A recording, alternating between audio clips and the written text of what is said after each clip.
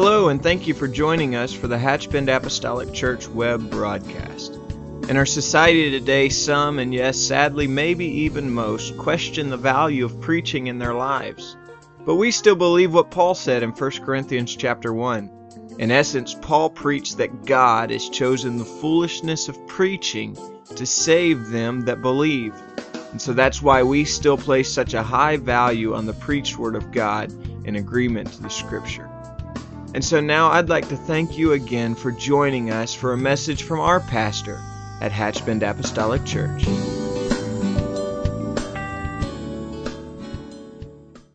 the fact that we're able to come here today without fear, without threat. We walked of our own free will into this house of worship, and we can stay here as long as we so choose. I'm thankful to be free. We have nothing really to contrast that against because for the most part freedom is all that we have ever known.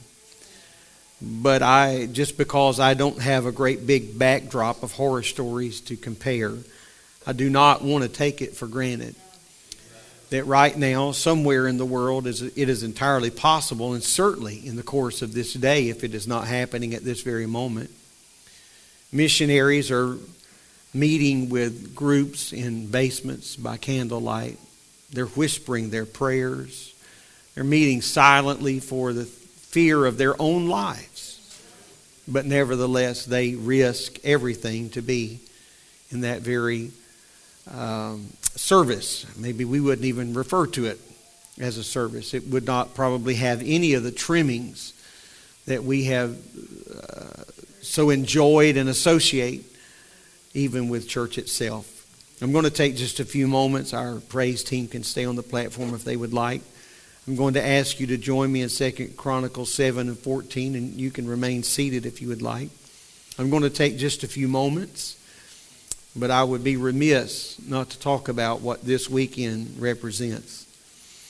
The Bible says in 2 Chronicles 7 and 14, very familiar, many of you could quote this, "If my people, which are called by my name, shall humble themselves and pray and seek my face and turn from their wicked ways, then will I hear from heaven and forgive their sin and will heal their land." There is no question, there is no argument as to whether or not who the audience, the target audience of this particular passage of Scripture is addressed. It was written to and is addressed to the children of God. It is a message that was not only relevant for the children of Israel, but it is ever more and just as much relevant for you and I today as we sit here in this July 6, 2014 Sunday morning. There will be nothing that returns a nation to God, nothing that will return a nation to God without a church being serious about what it is called to do. I don't just say this to say it, but I say it to drive, hopefully, home a point. The church's role and responsibility within a community or a city is not to just be a social club. It is not just a place to marry our young and bury our old. It is not just a place where we gather to fulfill civil or civic obligations, although that is woven into often what we do. It is not just a place of fellowship. It's not just something to do on Sunday, although it is something that we do on Sunday and Wednesday.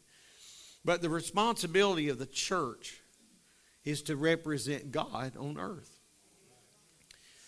I know that we kind of cower in the presence of a statement so bold, but it is nevertheless our call. God has called us to represent Him to the world. And so without spiritual strength, there can and never will be national strength. And so the framework and the makeup of this very nation, regardless of how politically incorrect this may sound today, but the very framework of our nation was founded upon the 66 books that are open before me this day. And in God we trust. In His Word we plan and we march through the everyday toil of our life, His Word, the Word of God. And so the church was built and desired, and our nation, of course, certainly centered around the central truth of the Word of God. And so it is incumbent upon us to realize the value and validity of the church spiritually. We can say all that we want to say, that we are concerned for our country, but I can tell you that if we don't get serious about the work of God first, there'll be little to worry about. Amen.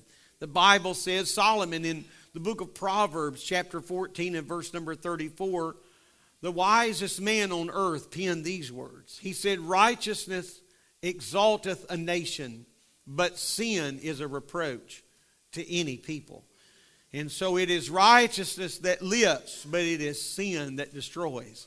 And so the church, where is the church in all of this?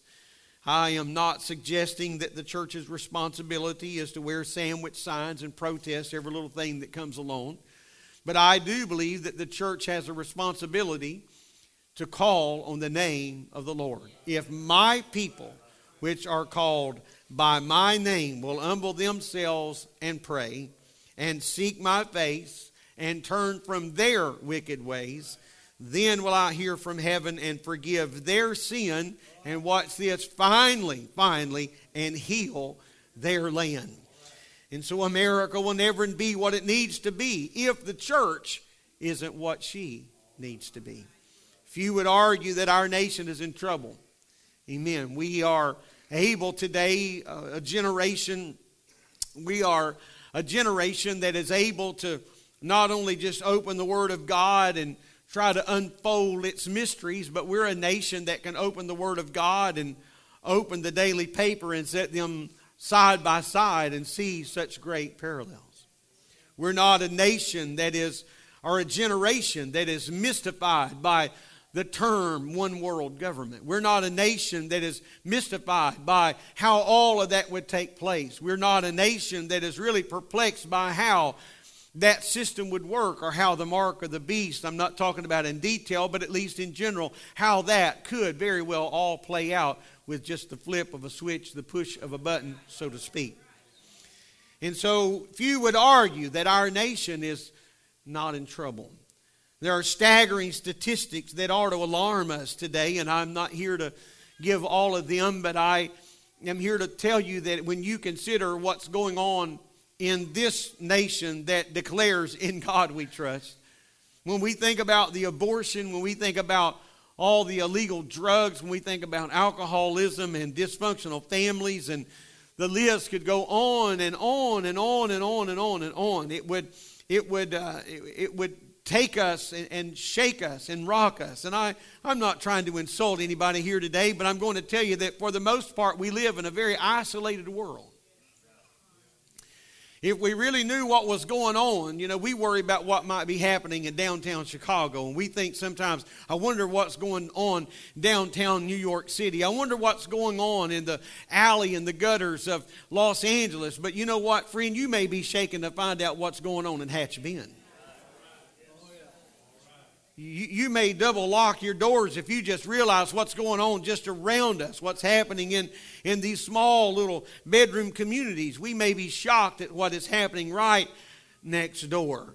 And so if we are not careful, we can soon forget that our responsibility as a church is to pray for this nation. Not just pray for the White House because someone occupies the seat that you agree with, but we are to pray for those that have authority and rule over us. Amen. Not those that just we voted for, or those that happen to garner our favor, but we need to pray that the God that we worship here today, that God would touch their minds and their hearts. I think it's safe to say in many senses as a nation, we have walked away from God. And if we're not careful, even the church has gotten comfortable with the freedoms that we have. We take it for granted that we're here. We might as well admit that. It's easy to take for granted that we're here. I mentioned in my opening comments, we have nothing else to compare it to.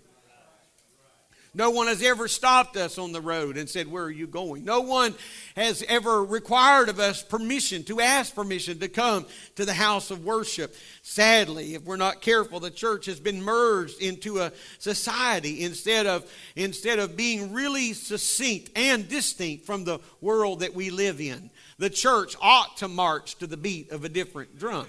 Amen. The things that are going on in the world ought to stir up some righteous indignation within us. Amen. I'm not trying to stir up a riotous spirit, but I'm telling you that what's going on in our world ought to stir us. It ought to trouble us. Not just what's going on in our family, not just maybe something that's sitting on our doorstep, but I'm talking about in a worldview of what's going on around us. God help America. Amen. We can't forget the warning that Psalms 9 and 17 gives us.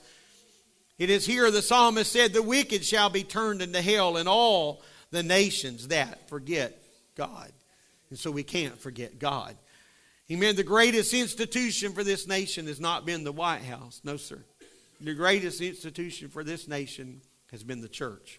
The strength of a nation is found in strong families, and those strong families ought to be found in the house of God. There are vital keys that are necessary if the church is to have the influence that we need to have. Now, I realize that we're swimming upstream. I fully understand that. Such tomfoolery and such mockery that goes on under the umbrella of Christendom, sometimes it's enough to make us ashamed, isn't it? It certainly ought to be enough to make us ashamed. And so I realize that we are in an upstream battle, but I would say nevertheless that we have got to stand. And the world needs to be able to point their finger at someone and say, well, they're not all crazy. And they're not all hypocrites. I have met some very sincere people. I know that they love their God and they're dedicated to their cause. And they don't just live it on Sunday and they don't just talk it on Wednesday, but you can find them anywhere, any place, and not be ashamed because they are going to be living the life, walking the walk, and talking the talk. Amen. So we must realize our responsibility.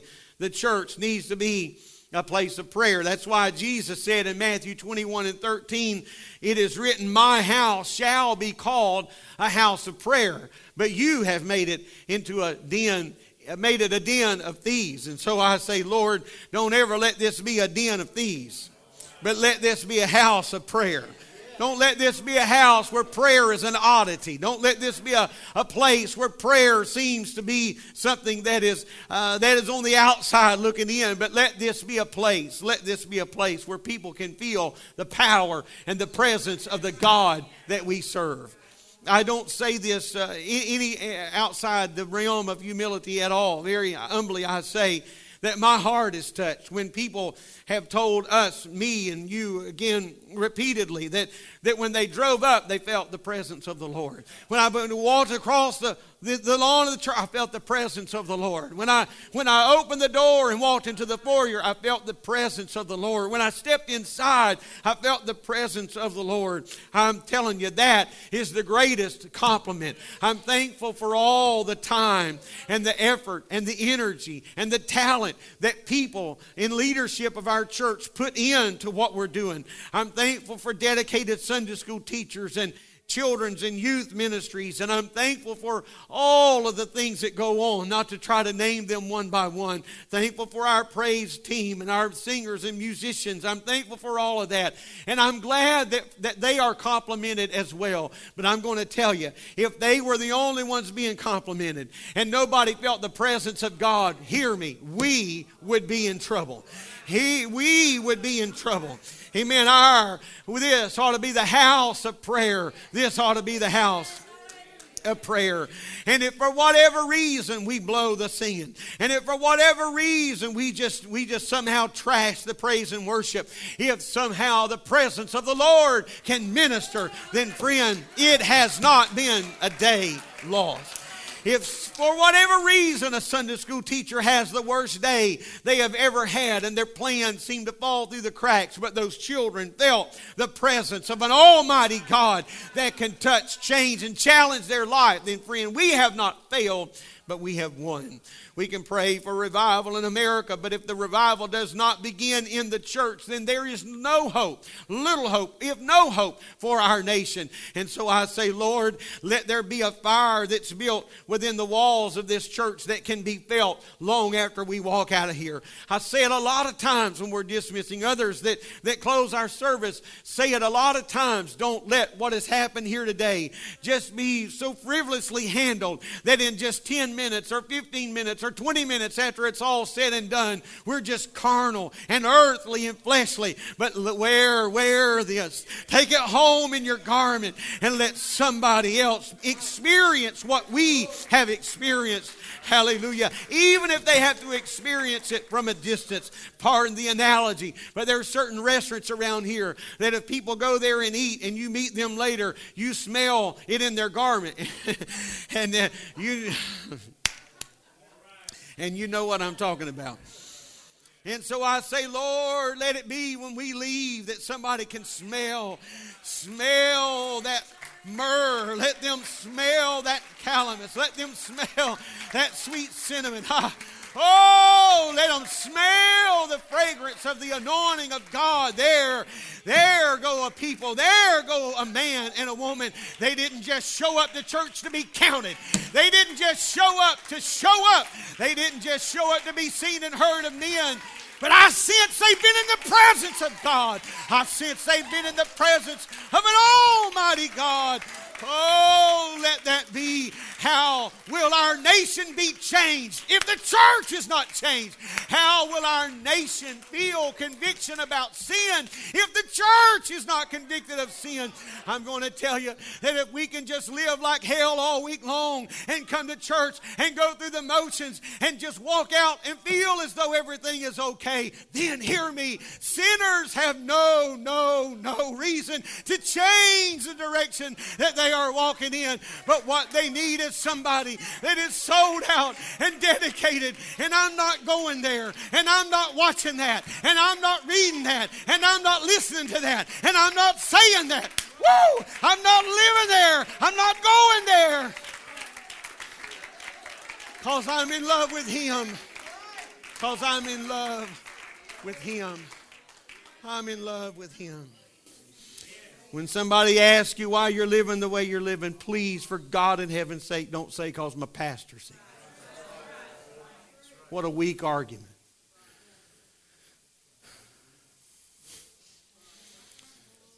Well, that's what our church teaches. God in heaven, figure out why the church teaches that. Amen. And so we cannot be more concerned with our careers, and that's important. And our lifestyles, and that's important, and our comforts, and all those weigh in. I'm not being ridiculous, but we can't be more concerned with that than we are the kingdom of God. I don't want anything to come between me and the Lord.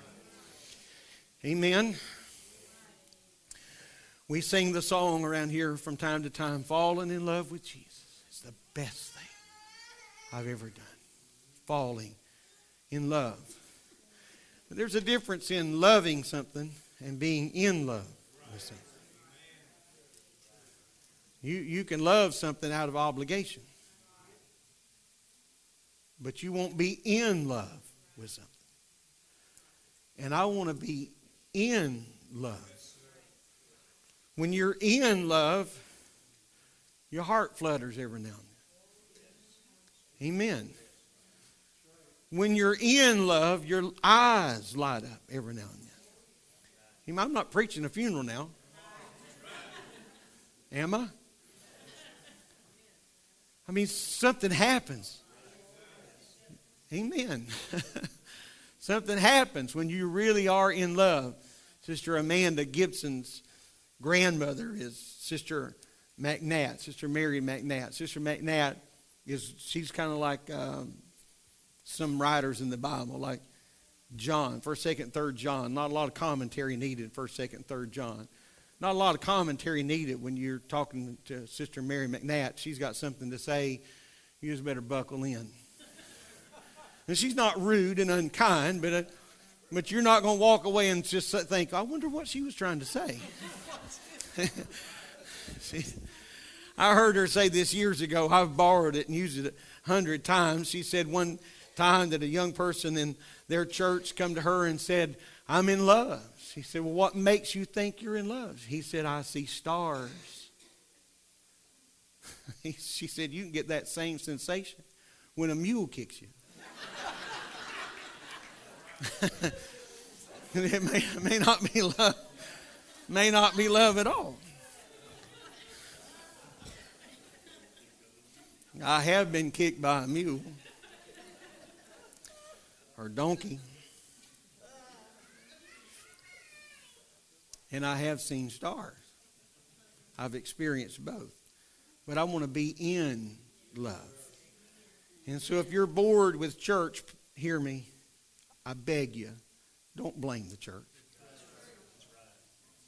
Without first taking a real hard look at self. Maybe the rest of your life is just so jaded by the things of this world that church has somehow just been trivialized and minimalized till if we have time, if we get around, if.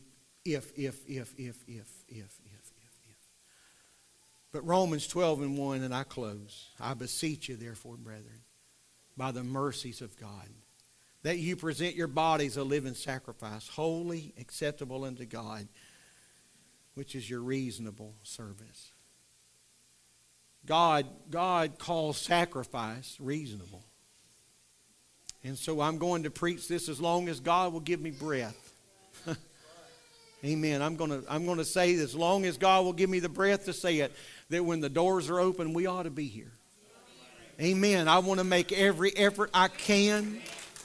I want to make every effort that I can. I realize there are real life things that happen that prevent us from doing that. That's not what I'm talking about. But I'm talking about just letting little pebbles and cobblestones get in the way, things that we got to deal with. Amen. You've heard it said many, many times, but every now and then the ox gets in the ditch, and that's true. That things just happen and we can't do it. But I'm referring a lot to my past. I don't know why. I don't know why that. But I grew up hearing preachers say, "But if the ox keeps falling in the ditch, you better shoot it. Get another ox."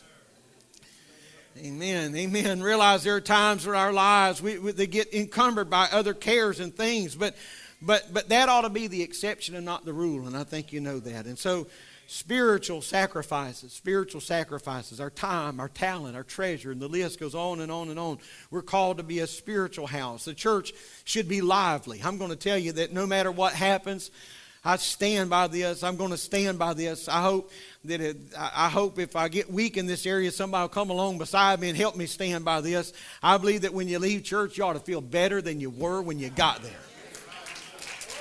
I don't care how straight the preaching was, whoever's doing the preaching. I don't care how straight the preaching was, how close it gets to where I'm living. I want there to be something in the overtone of all that correction and instruction that lifts and guides and undergirds and edifies the body. That's what preaching's all about.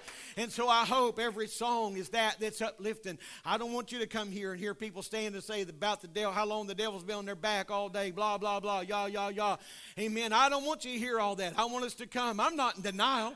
Amen. But we all face enough hell wherever we go, day in and day out. We face enough of that fire and torment day in and day out. Let the house of God be a place that we come.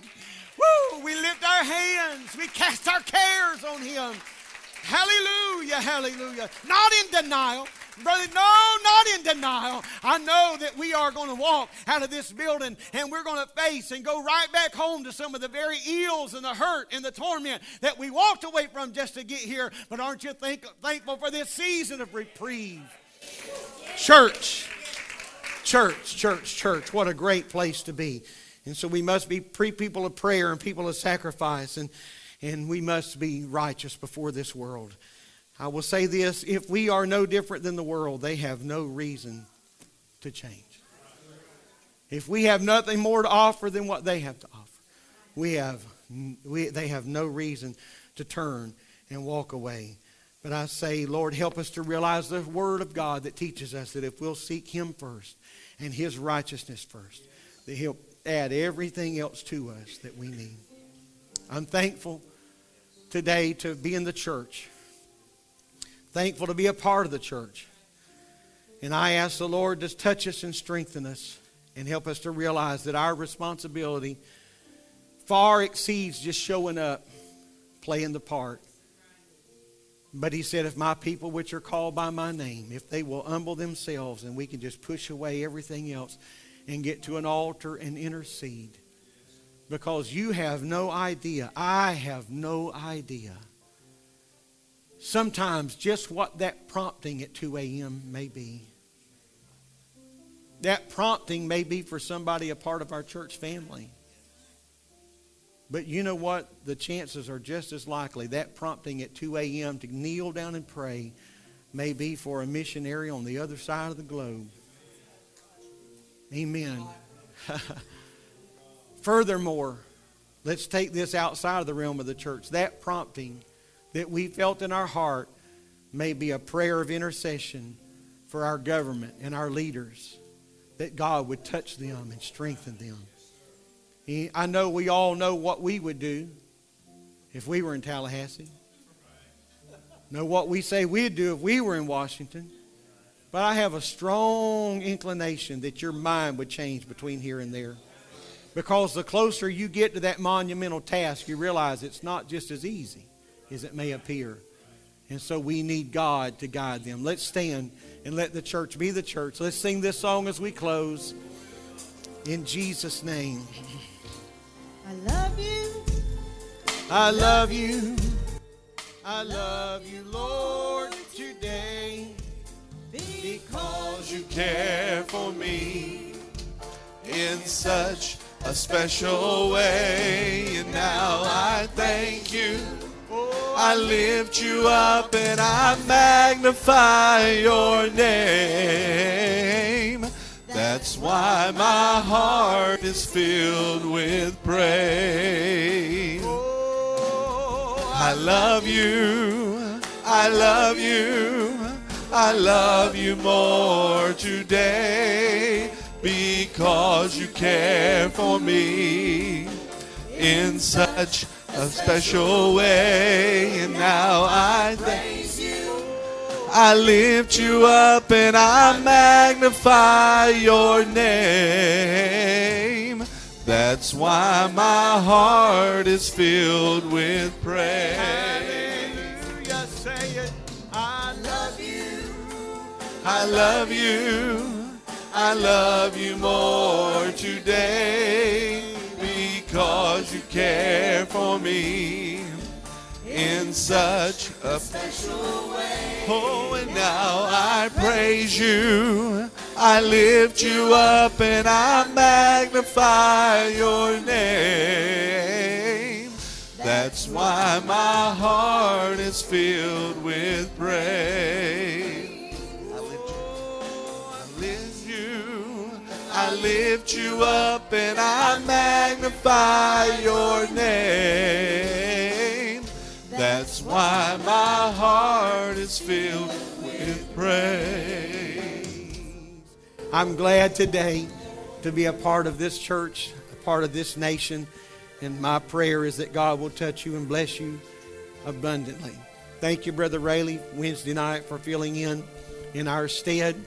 Sister Boyd and I felt torn about missing our service, but we felt it important to attend the funeral of a dear friend who just so suddenly lost her life. And so we pray for the Sheena Hudspeth family, for Rodney and their children, although they're grown. Let's pray that God would touch them. Their 48-year-old mother was taken almost without warning. So let's just ask God to touch them and their family and that they will be strengthened daily. I want to ask you to pray for our ministries today, that our outreach ministries as they go, every team in their respective direction, that God will bless their efforts. I have a great report. In the last few weeks, Sister Baggett in Suwannee County Jail has baptized 6 ladies.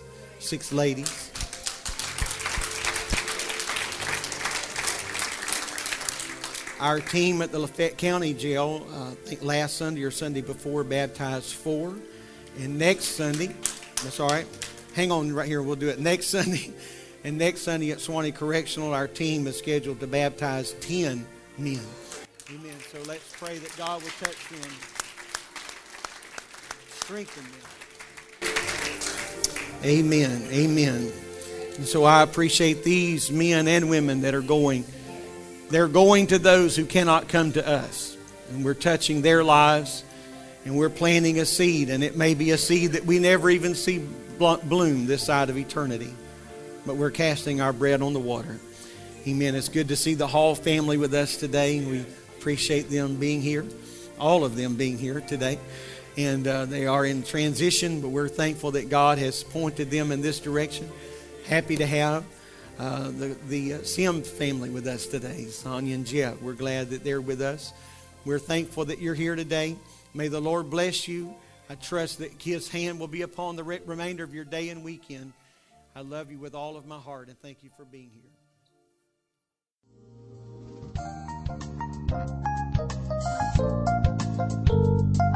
This message has been brought to you today by the Media Ministry of Hatchbend Apostolic Church.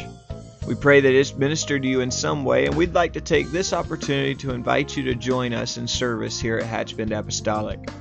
Our Sunday services begin at 10 a.m. and our Wednesday night service at 7:30 p.m. For any more information or to speak with our ministry staff, please feel free to call our church office at 386-935-2806, or you can visit the contact link here on our website. Again, thank you for listening, and we pray God's richest blessings on you and your family.